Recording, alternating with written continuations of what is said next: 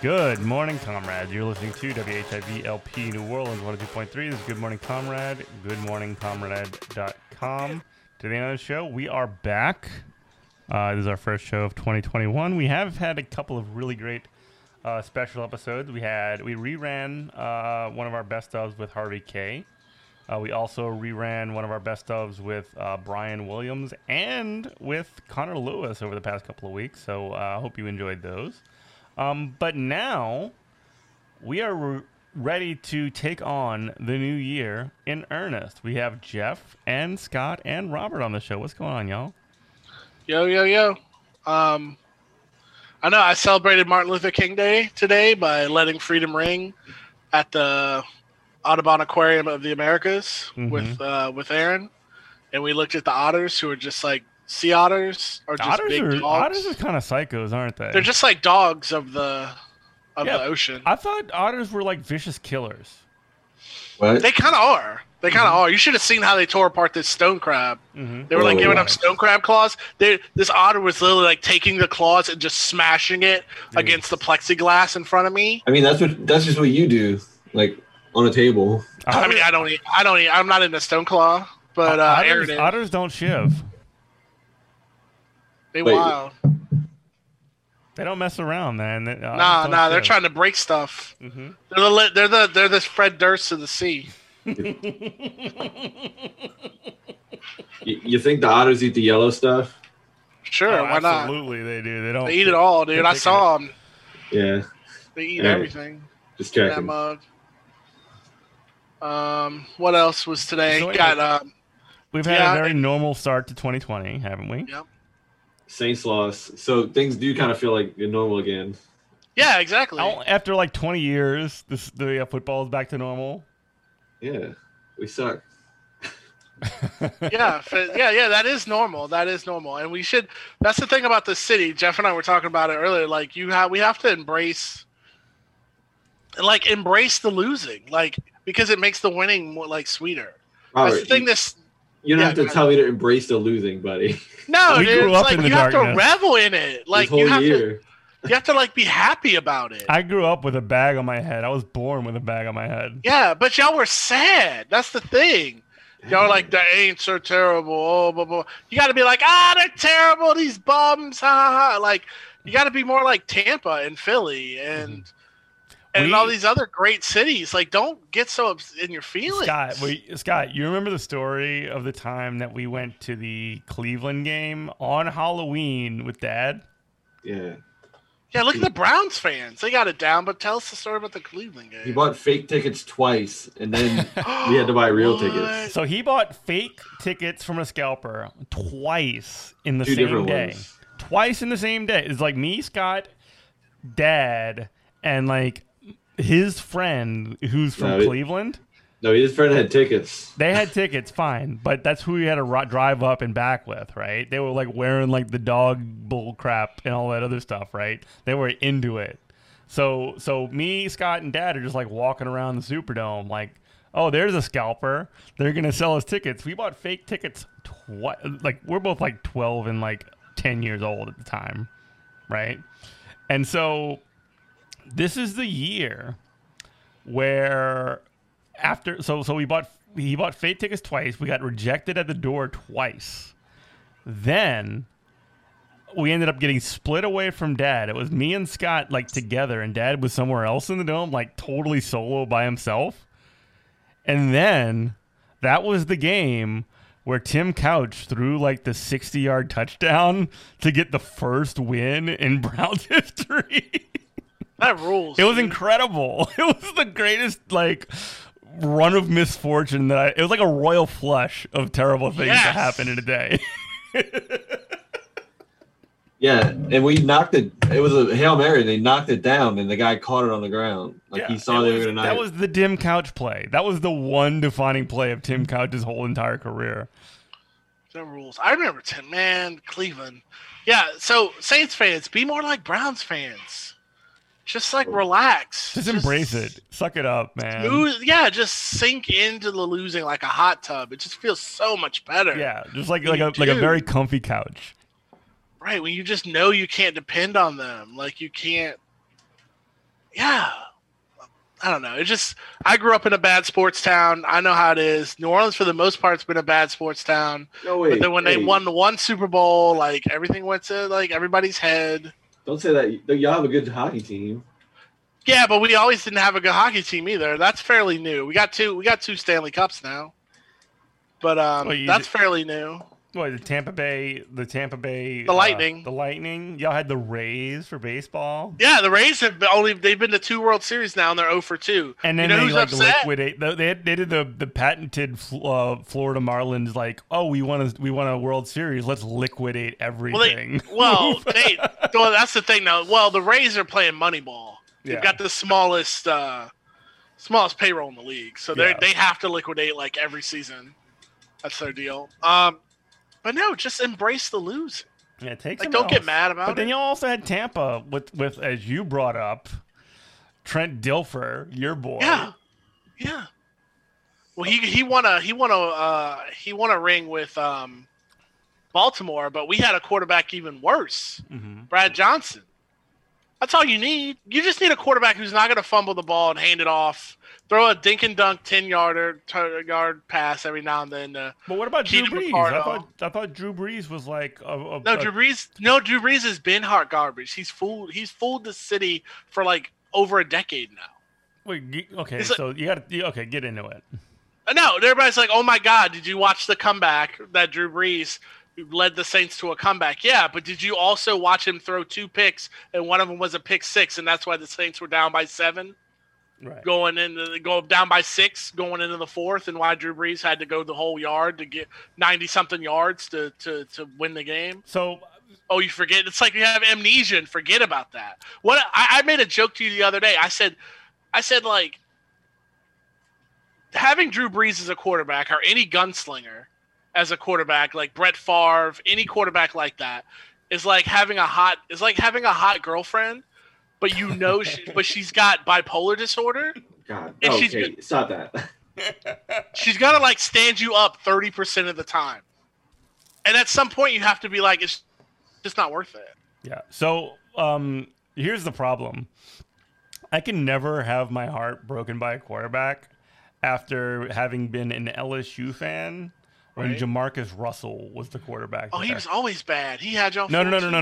When he was at LSU, he would be the guy that would spot like 25 points to the other team every single game. They would always end up going into the second half behind like by at least 2 scores. And then he would just be the absolute it's what made him a number 1 draft pick. Right. He was the super duper mega hero who would just always get the win. Yeah, he would just put you in a hole. He'd put you in a classic. hole. I would call it the Drew Brees maneuver. Put you in a hole and then go, look how I got you out of this hole. Yeah, exactly. The difference is that Jamarcus Russell was way cooler than Drew Brees. Right. And that stuff works. Like, that's the thing. It worked for the Saints when, like, the Saints were putting up 40-something points a game. Yeah, when it's just a shootout and Drew Brees is going to spot you a pick 6, but they're also going to put up 40 points. Yeah, that'll work. But it won't work when when the Saints are only putting up 10 points. It's not going to work.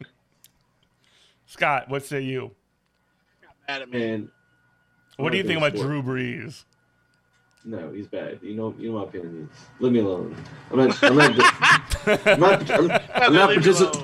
participating on any sports talk on this. All right, leave me alone. Oh, Scott's too good for sports talk on the political. I hate sports talk. It's miserable. He's too good for the sports ball talk. I used to drive a stupid van, and I cannot stand sports talk. Everyone want to listen to it. Drove me nuts.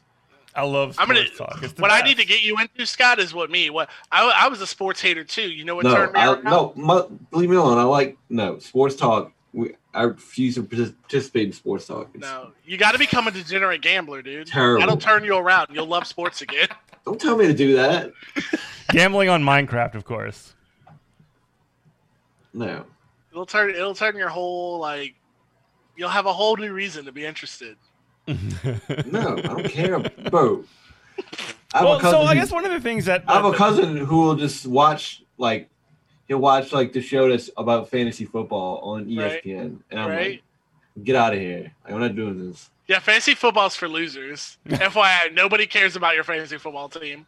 So I guess the way they wanted to steer this conversation was, so one of the things that I noticed after, and look, I mentioned earlier that I had been a Saints fan since Bobby Hebert was the quarterback, right? Right. I was I've been around since forever, and one of the great hallmarks of any team or any sports doing that you could ever possibly do is that when your quarterback or when any player has a bad game, you can just you got to dog them for it, right? If you don't do it, then what's the cathartic point? So I went ahead and started to do that on Twitter and Facebook last night, and people gave me some feedback. They gave me some static because they were very sad that Drew Brees was retiring or whatever. It was no, they were so sad that Drew Brees went into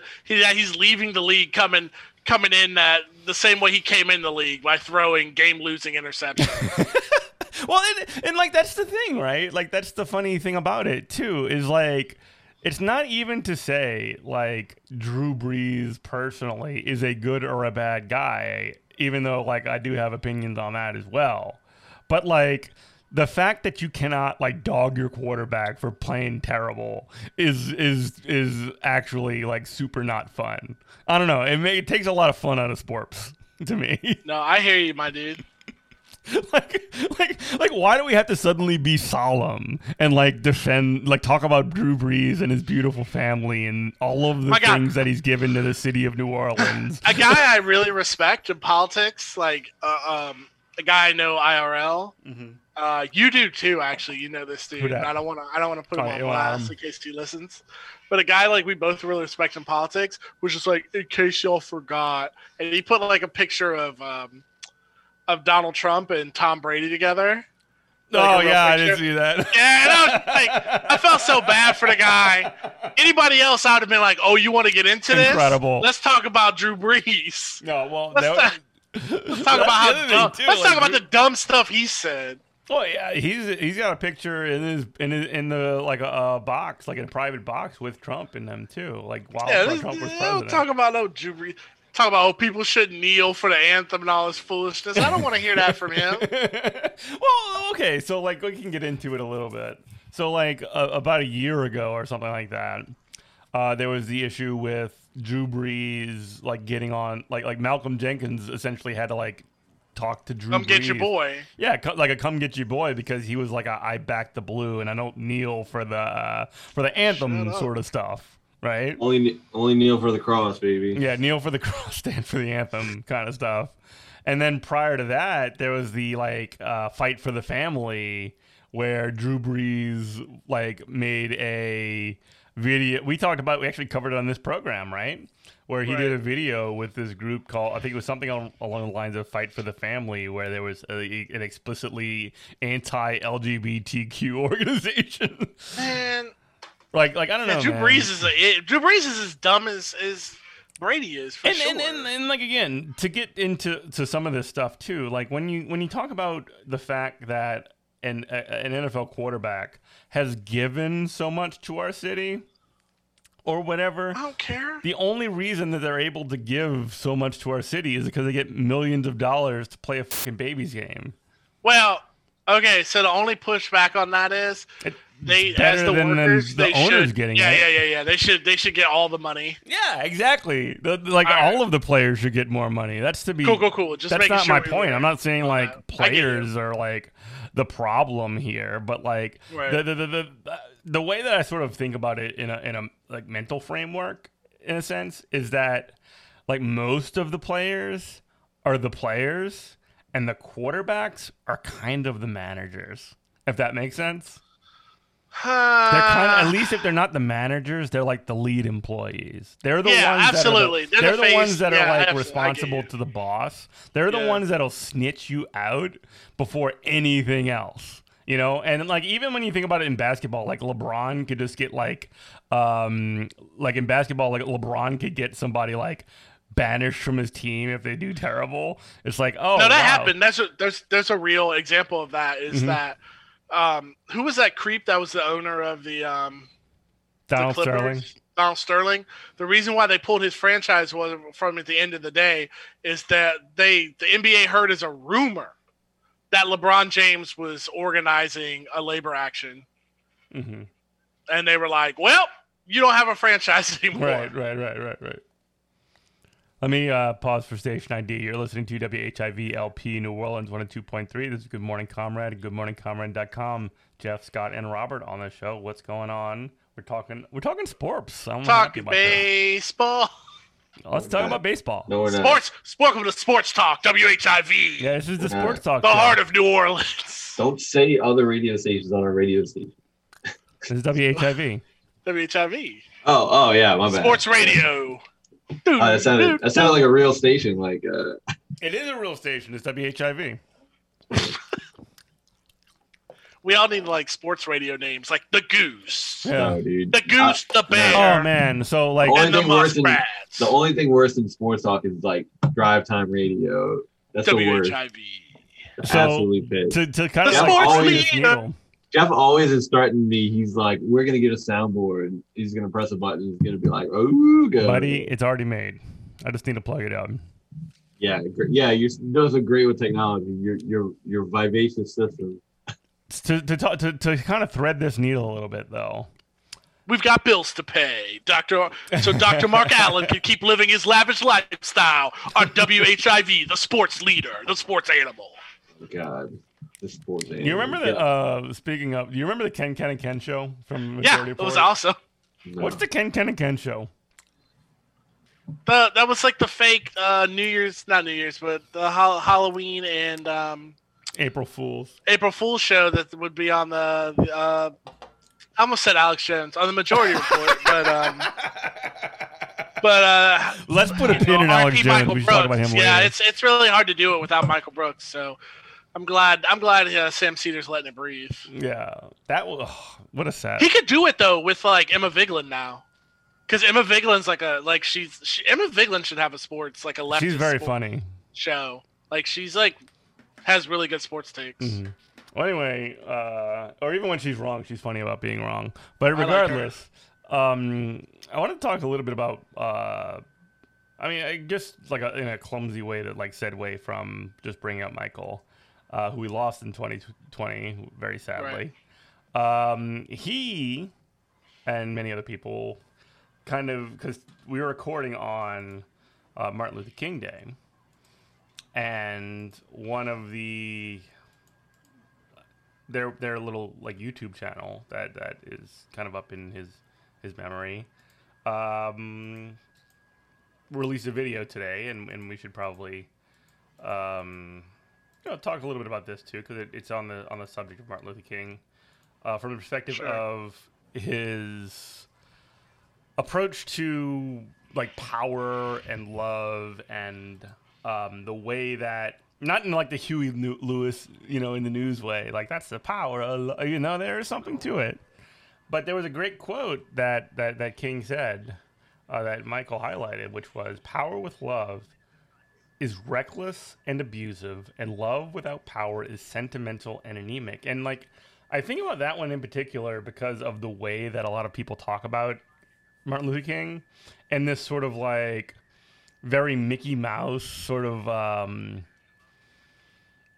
very sanitized version of the actually extremely radical politics that King himself actually presented. He was a threat to the U.S. system of government. He was a a person that was literally blackmailed by and threatened and told to commit suicide by the FBI, um, because of the work that he was doing, because he was organizing poor workers, because he was organizing across racial lines.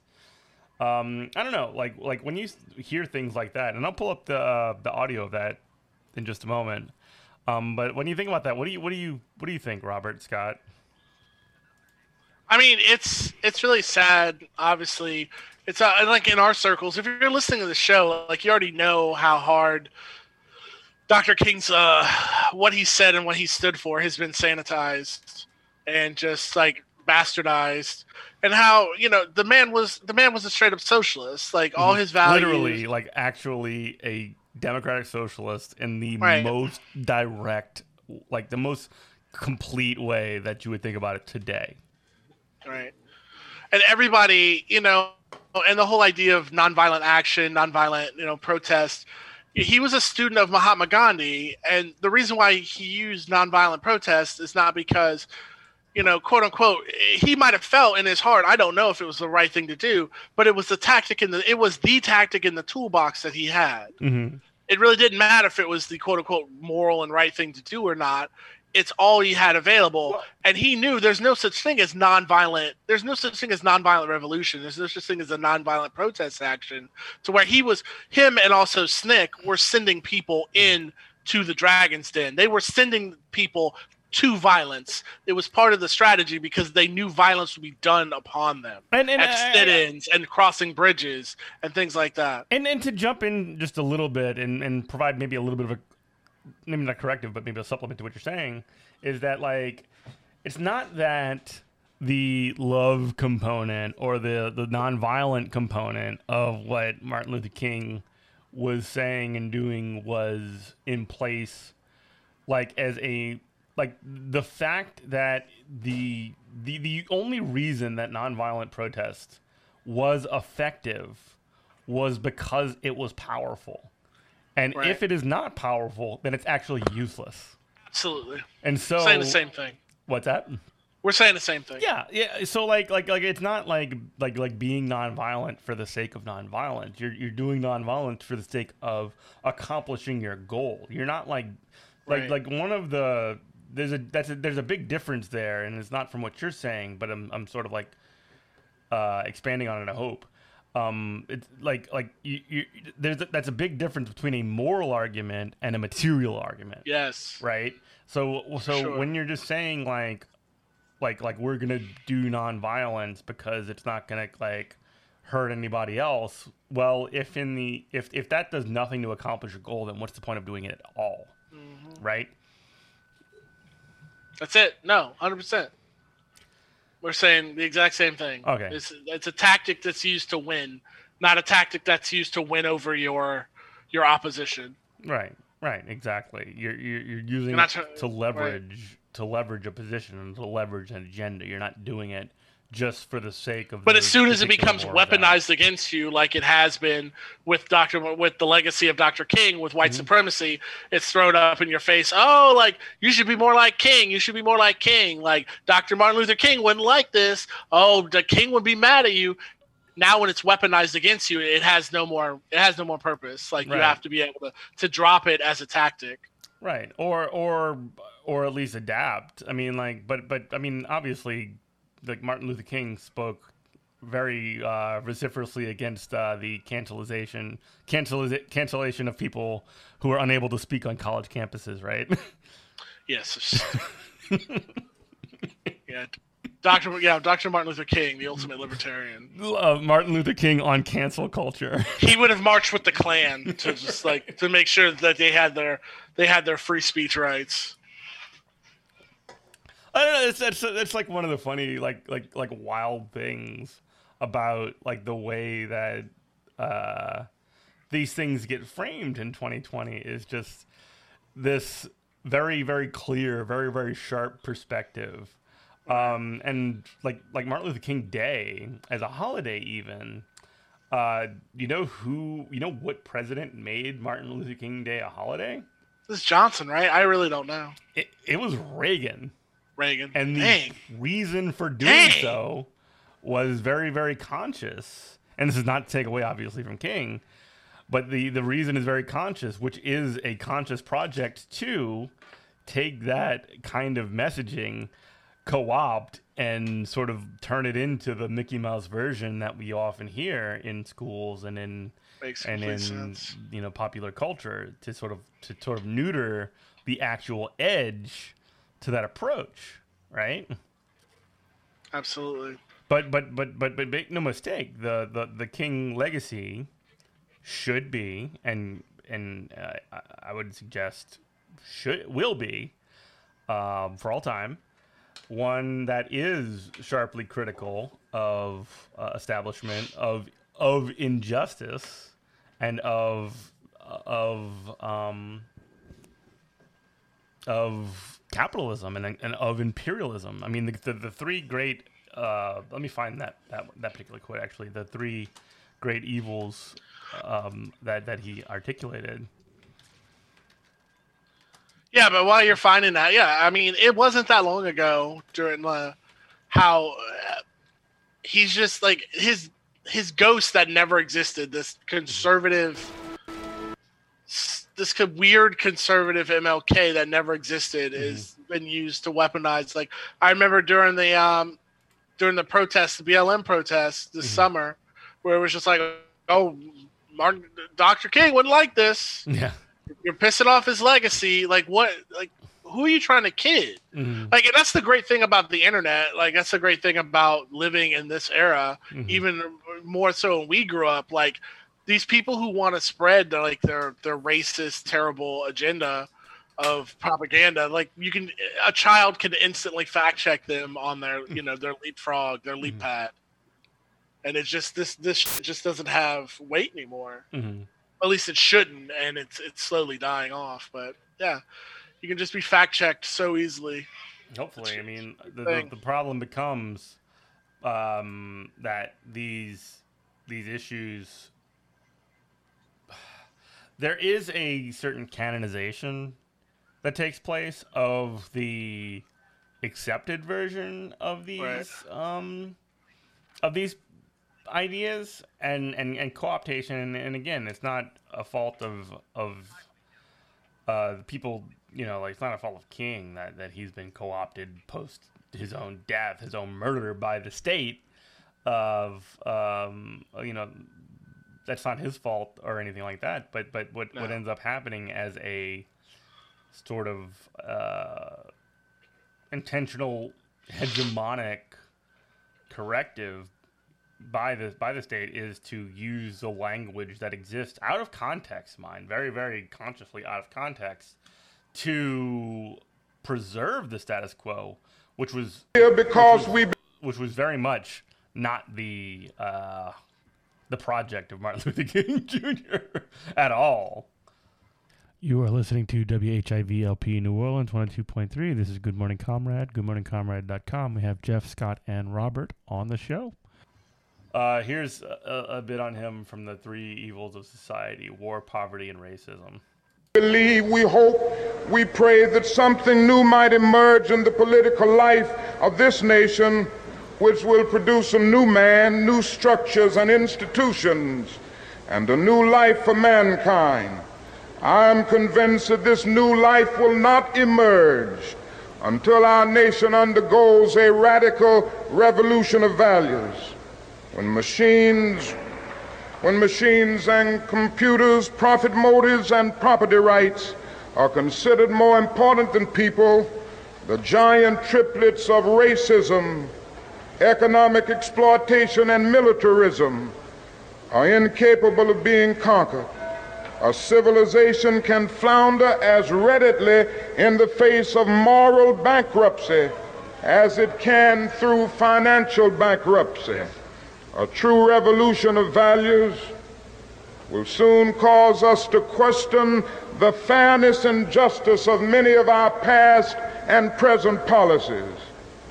We are called to play the Good Samaritans on life's roadside, but that will only be an initial act. One day the whole Jericho road must be transformed so that men and women will not be beaten and robbed as they make their journey through life. True compassion is more than flinging a coin to a beggar. It understands that an edifice which produces beggars needs restructuring.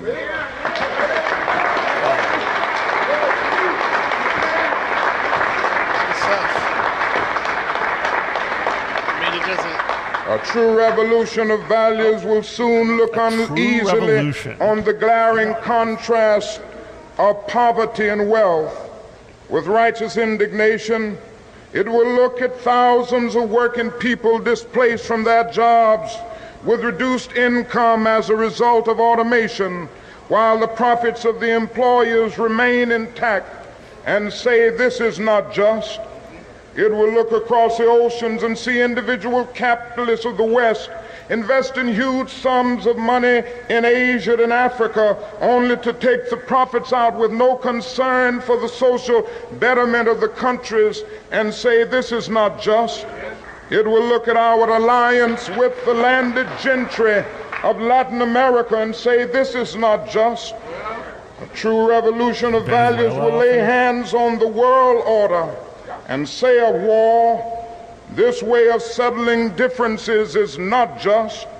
This business of burning human beings with napalm, of filling our nation's homes with orphans and widows, of injecting poisonous drugs of hate into the veins of peoples normally humane, of sending men home from dark and bloody battlefields physically handicapped and psychologically deranged, cannot be reconciled with wisdom, justice, and love. A nation that continues year after year to spend more money on military defense than on programs of social uplift is approaching spiritual death. So there's a lot there. I mean, it sounds like Marx to me, my dude. Like I don't, or if not like Marx when he directly. when he started talking about, when he's talking about automation, sounds a lot like Marx. Yeah, and like even if it's not like Marx directly, there's definitely not conflict between these perspectives, right? The whole point, again, like this is something that he's saying that is anti-imperialism, anti-capitalism, and anti-white supremacism, which is like it's the exact approach that needs to be taken to kind of push forward in an actually just society, which we don't have right now. Yeah, I mean, I hate, this is going to sound weird coming from like socialist podcaster, but now that Biden has won, I feel a lot more optimistic than I have. And I could be wrong. Like 6 months from now, I could be like, this is awful. But it almost, to me, like but it's fine. The things that are being pumped out of the White House, so I'm hearing, it's almost like the Republicans were right. Like the right-wingers were right to where Biden is just a cipher with no agenda of his own. And he's a cipher of at least some of the things that I want. Mm-hmm. Like we're talking $2,000 checks. We're talking student loan forgiveness. We're talking, an increase in the minimum wage. We're really talking a lot of stuff that was on the Bernie Sanders plank when he ran. That's coming to fruition. And like, I know it's terrible and scary for a lot of people who didn't understand how racist, they really didn't get how like white supremacy is running wild, has been running wild since the founding of this country by people who don't care about our democratic norms. They don't care about democracy. They just want a strong man. And you had people like Crystal Ball a couple months on Rising and Cigar and Jetty poo-pooing how like, oh, ha, ha, ha, ha, yeah, I'm waiting for the coup. And then the coup happened and it'd be like, oh, I guess Donald Trump was that bad. Right. This is just like a really mask off moment in our society to where I feel like at least people's eyes are open now and they have to like make a conscious choice. Yeah, I think that there's a conscious choice that is being taken. I think that when it comes to, and we were talking about this a little bit off air before we got Yeah. on about people that are in the position where they're like, oh no, not this again. Specifically, people like Bree Joy Gray, who are very, very skeptical of Democrats. And I think that there is a certain amount of healthiness to that skepticism. At the same time, there is, at least if you're asking me, a lot more leverage to provide an alternate agenda, both inside and outside of the sort of like democratic structures that exist. And when you see things like, and we talked a little bit about this with Ben Burgess and all those other Ben guys, all those other guys named Ben on the show, which seems like a million years ago, about that whole force to vote hilarious joke. Like there is a component where you want to hold people like AOC and you want to hold people like Ilan and Rashida Tlaib accountable. Like, that's not a wrong instinct. But like the problem is when you have people like Jimmy Dore and Nico House saying that they're like sellouts. That's too far, right? That's too much. Yeah, I mean, if you really want to, like, I feel like we're doing a hard swerve on topics, but I'll give you my, 10-second thing on that really quick. Okay. So people like Bree and people like, especially like Dum Dum, Doofus, Jimmy Dore, and Nico House, and all that. So I don't understand. This is related. I think that there's a through line here. So here's my take. Like, we've all chosen that we're not going to, and this is the crass, get right to the heart. And this is giving them every bit of good faith, by the way. At least I am. All chosen. I'm not giving them good faith at all, because my thing is this. We've all chosen that we're not doing the revolution thing. Mm-hmm. Like, I would say, especially on this show, I'm the tankiest person here. So if we want to do the revolution thing, I've said this a million times. Okay, show me where to meet. Give me a choice of color of bandana. Let's do it. But we've obviously decided not to do that. We're all going to do the electoral thing because we don't want to see the bodies stack up. I agree with that. Actual revolution would be terrible. We ain't there right now, right? We've all agreed that we're going to do the electoralism thing. Now we're deciding that we're mad at the people who are doing the electoralism. Mm-hmm. So if you're saying that, these people aren't doing it, they're not playing the game the way you want to play them to play the game, then what is your alternative? You're not providing anyone with another alternative, so I don't know what you're talking about. What about a People Party? That's ridiculous. That'll never work, and for a million zillion reasons why we've already covered on this show and other people of why that does not work. Now, another thing is, if you want to talk about push the vote or suicide the vote or whatever bullcrap they were talking about, which had no doomed chance to fail but was going to just drive attention to an issue.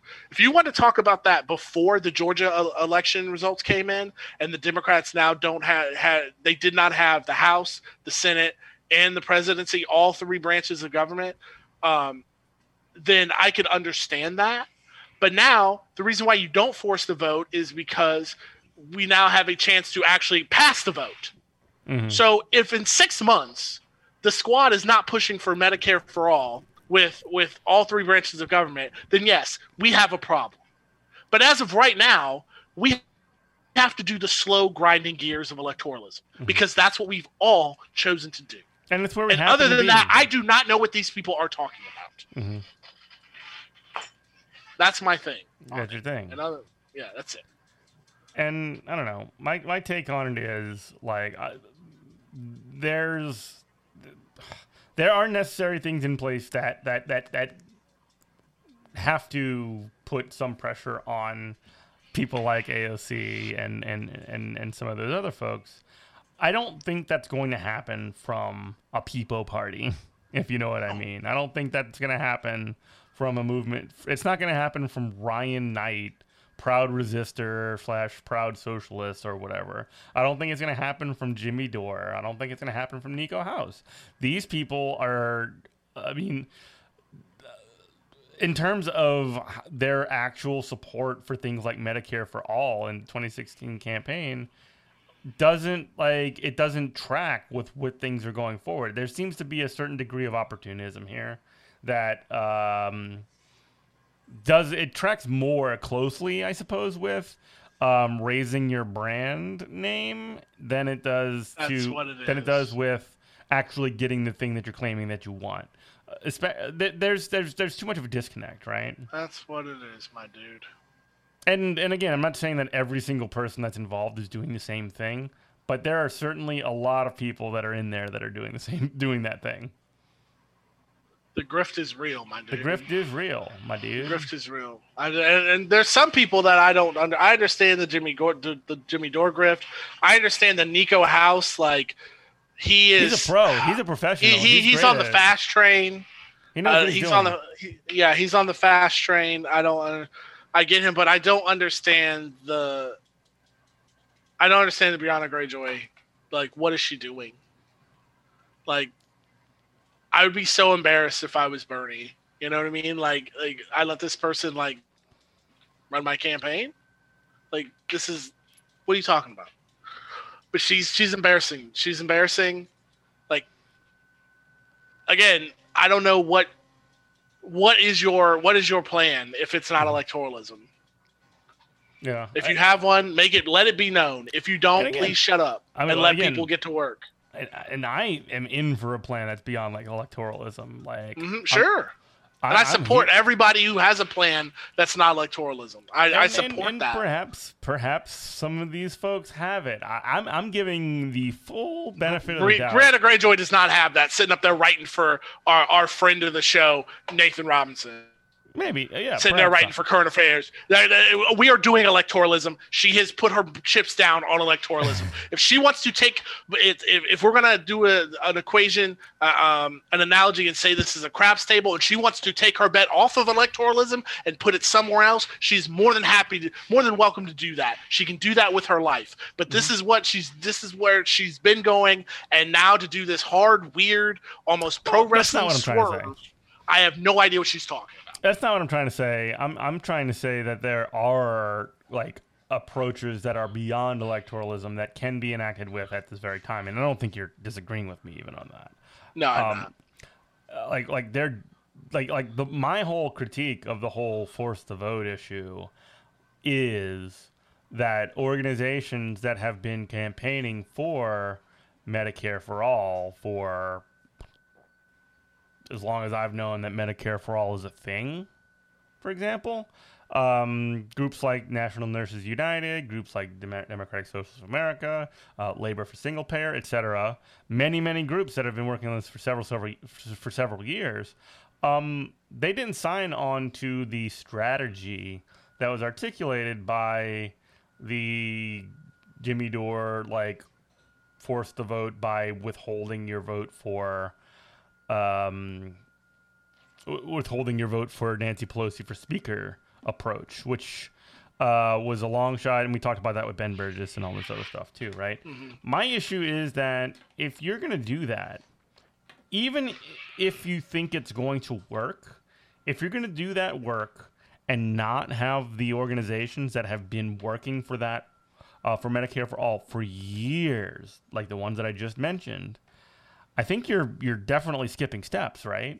Like, if you don't have the nurses union, and if you don't have like groups like DSA, and if you don't have Labor for Single Payer, and all these other groups that are dedicated and have put hours and hours and years of this kind of work together to fight for this thing, and you think you put it together in 2 weeks or whatever, like Jimmy Dore claims, then I mean, like, there's a reason, they know more about this stuff than you do, right?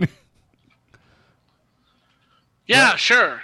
That's the thing to me. Like, if people are doing this work and they've been doing Medicare for All work for an extremely long time, and they don't sign on to this approach and this strategy, then, like, I don't know, I kind of give them the benefit of the doubt. Is that wrong by me? You're just a nice guy. You're a super nice guy. Oh, I'm not. I do not give these grifters the benefit. No. I'm talking about giving the people that have been doing the work for years and years. Oh, I'm so sorry. Yeah. That's what I'm saying. No, absolutely. Which is like if I'm going, if I'm putting myself in the headspace of somebody who's like, I think we should force the vote for Medicare for all, right? If I honestly believe that, then the first thing I'm going to do is look at those organizations that are doing that work and have been doing that for a very long time. And if they're not in agreement with me, then maybe I'm wrong. No, That's absolutely. Yeah, the time for activism is over. The time to like lock in power, push power, and seize on what we have to actually get things done is now. That's what I care about. Mm-hmm. Not we like can who can have, stamp their feet. Who we can can stamp still- their feet the loudest. Yeah, well, we can still do organizing for these things, of course. But I mean, Well, when I say activism, I mean from like the time for activism from like the AOCs and the Jemiah Pauls and the Ilhan Omars. It's time to write bills. it's time to start write building bills. that. It's time to start building that power, right? It's starting to start like consolidating. From what we us, have. though. No, I think what I'm saying is you're saying no, we can still do activism. I was like, yes, we should be doing activism. No, and but they need to pushing that govern. activism They to need to them. legislate. They Yeah. need to write bills. That's agreed. That's 100% agreed. I don't want to hear any more excuses. That's what I mean. If in 6 months from now, and they're like, oh, we can't do this because of XYD, because we can't because of Joe Manchin, I don't want to hear that. I don't want to hear that. You whip Joe Manchin, you get the whip to whip Dude. Joe Manchin, or you do what Bernie says needs to be done. If Joe Manchin becomes a problem, then you put writers on these bills that are going to exponentially help the people of West Virginia, and you make him vote against that. Yeah, you were listening to That's what I want done. WHIV LP New Orleans 102.3. This is Good Morning Comrade, goodmorningcomrade.com. Dude, that is I don't want exactly push the right. vote. I want push the bill. I So know that's the kind of thing the same thing. that I agree with you incredibly on is, so one of the first things that we've already seen happen come out of like the post like Biden winning thing, which is like, God, it seems like you won like a very long time ago, but it's just like the transition of power in the U.S. is just so archaic and like old that It used to be takes- even longer. yeah, it used to be like 6 months, but now it's only 3 months, which is, I guess, good by U.S. standards. But anyway, like my point is that like a week or two ago, and this is why I hate the forced to vote conversation. Is why I hate a lot of this stuff that's going on with the Capital City riot, the D.C. riot.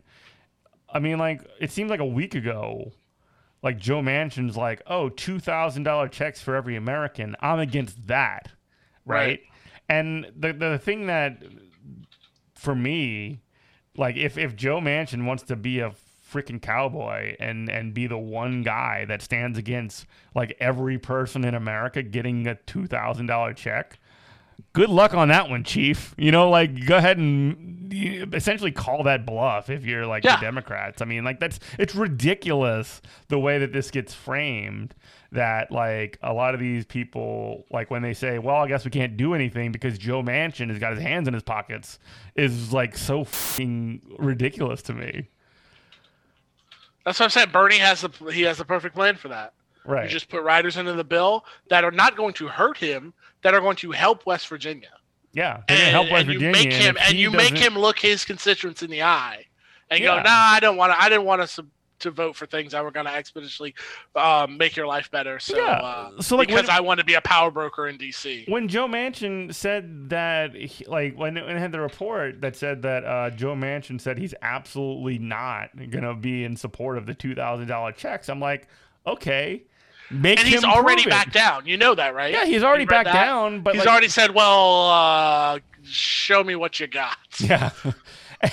and then the other thing that like loser Democrats do is that they were like, oh, actually, instead of $2,000, we actually meant like the $600 that the Republicans already gave you, like Donald Trump already All right. gave you, and then we'll give you $1,400 on top of that, and that equals $2,000. We're not gonna give you $2,000. like anything but doing like the maximum cool thing. They'll just Yeah, I like know. find any excuse to do. Anything to let them know that they're corporate donors, that we're still working for Yeah, you. we're actually like we're not we, just in case you forgot, we actually do really suck. You know, No, exactly. like that thing made me so mad. I mean, like I don't know, like the idea that We're trying you to save wouldn't- $400 for some Yeah. weird reason. the fact that you would just like not leverage that for like Absurdity. like even if you're doing it like somewhat opportunistically, so what? Like Republicans do that to you constantly. Any like there's this refusal by Democrats to take any amount of leverage, and just get fucking tread marks all over you. Is what they do. They just love it. They're pigs for that kind of stuff. Yeah, it's the garbage. Like I said, anything to let the banks know that, hey, we're trying our best here, man. We're trying to save you. We're trying to save you what, $400, man. We're really trying. Yeah.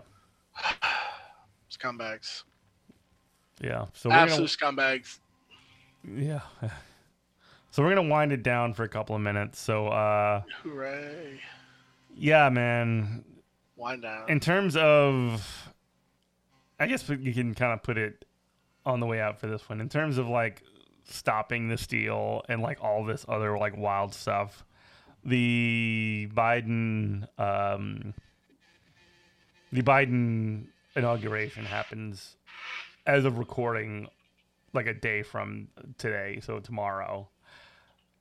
Is anything weird gonna happen?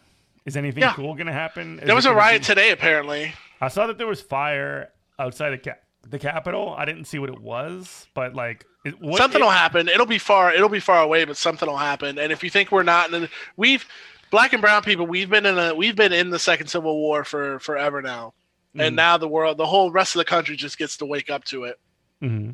But again, this goes into the stuff where I'm more, because the Band-Aid is being ripped off of white supremacy. I'm just more I'm more hopeful. Like, I feel better about the world than I've felt in a long time. The FBI is vetting National Guard troops because finally somebody's listening to them. The FBI has been screaming ever since I was in the Marine Corps almost 20 years ago now, that white supremacists have infiltrated the military and the police force, and they finally saw it.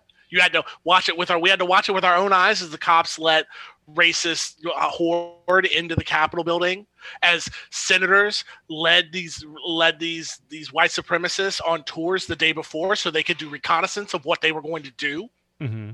Like we're finally, like, there's no denying it anymore. It's like a perfect like, I don't want to say things happen for a reason is the worst. It's very Calvinist. It's the worst phrase in the English language to me. It triggers me so hard. But the way that the things have locked together very recently in this country, it's almost a perfect storm. We couldn't have hoped for it any better, because we had, and I would say, obviously you don't want people to die, but we had the BLM riots because of George Floyd, BLM protests that some turned into riots. Okay. The police and the Capitol Police knew exactly what to do when that happened. They had no problem. When people who were just protesting in the Capitol building, handicapped people, disabled people for healthcare, went in there and just sat down, the Capitol Police knew exactly what to do. Pull them out of their wheelchairs. Yeah, and drag them out. But when 1,000 racist white people or whatever, 1,000, 2,000 show up at the Capitol building, all of a sudden they're overrun, and all of a sudden they have no idea what to do. They're lost. All right. And it's like, so you've got the police state now questioning the police, going, what the hell's going on? Yeah, I guess my fear in that kind of a situation, and maybe this is like the thing that we could leave people on, is if the FBI and the Capitol Police kind of like start talking to one another and they come to some kind of a mutual understanding on those grounds, is like the ultimate nightmare situation. Right. I get what you're saying, but then I'm also saying, so my fear is that, like, because these people are terrorists and they're going to be like tried for sedition or whatever, that we're going to create new police state terror, are they going to be tried for sedition? What is it, the Freedom Act? Yeah, they're charging these people with sedition. Like, we're going to do the new, like, Freedom Act or whatever, police state, you can drone in. Like, is Baked Alaska going to be executed on national television? Bro, they're coming after him bad. They got him bad, bro. Baked Alaska. But who's Baked Alaska? Real quick, like, here's the counter to that, why I feel hopeful. I see an NBC News article that says no. an opinion on regular NBC, not even MSNBC, regular NBCnews.com, says no, the Biden administration doesn't need to do more new terror laws. The ones that we have work perfectly fine to charge these people. We don't need any more police state. And I'm just like, wow.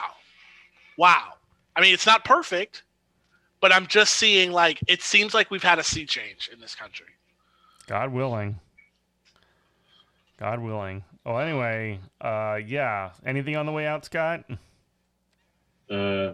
Watch Mad Men. It's good.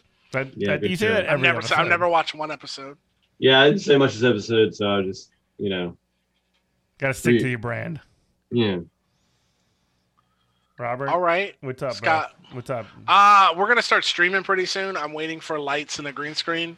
I'm going to try to start doing daily content of just like streaming some very low pressure video games. Like I'm playing Microsoft Flight Simulator right now, perfecting my flight from Louis Armstrong to Lakefront Airport. Yeah, just flying that over and over again. Have you played Hades yet? Hades, no, I need to though. But I feel like that's fun. not a good one for a stream because it's like it feels very high pressure. Like I need to really pay attention. It's super But fun. we're gonna try to start pumping out daily content, so we will look forward to that. Stay tuned. Where can you find out more information about our show, Robert? You tell me because this is the radio version, and I don't want to All get right. in Well, trouble. you can find more about our show on GoodMorningComrade.com, where you can find all of our past episodes, and you can also find a little bit more about how to get in contact with us. You can get in contact with us via email, info@goodmorningcomrade.com. I think that's correct. I think that is correct. And then also And if it's not, okay. Yeah. Twitter's the best, honestly. Twitter at Twitter's the Comrade best. Morning. You can find me on Twitter at Eminent Prof, and you can also check out all of our stuff. GoodMorningComrade.com. Tell the people bye, y'all. All right, catch you later. Y'all. Bye. Love you.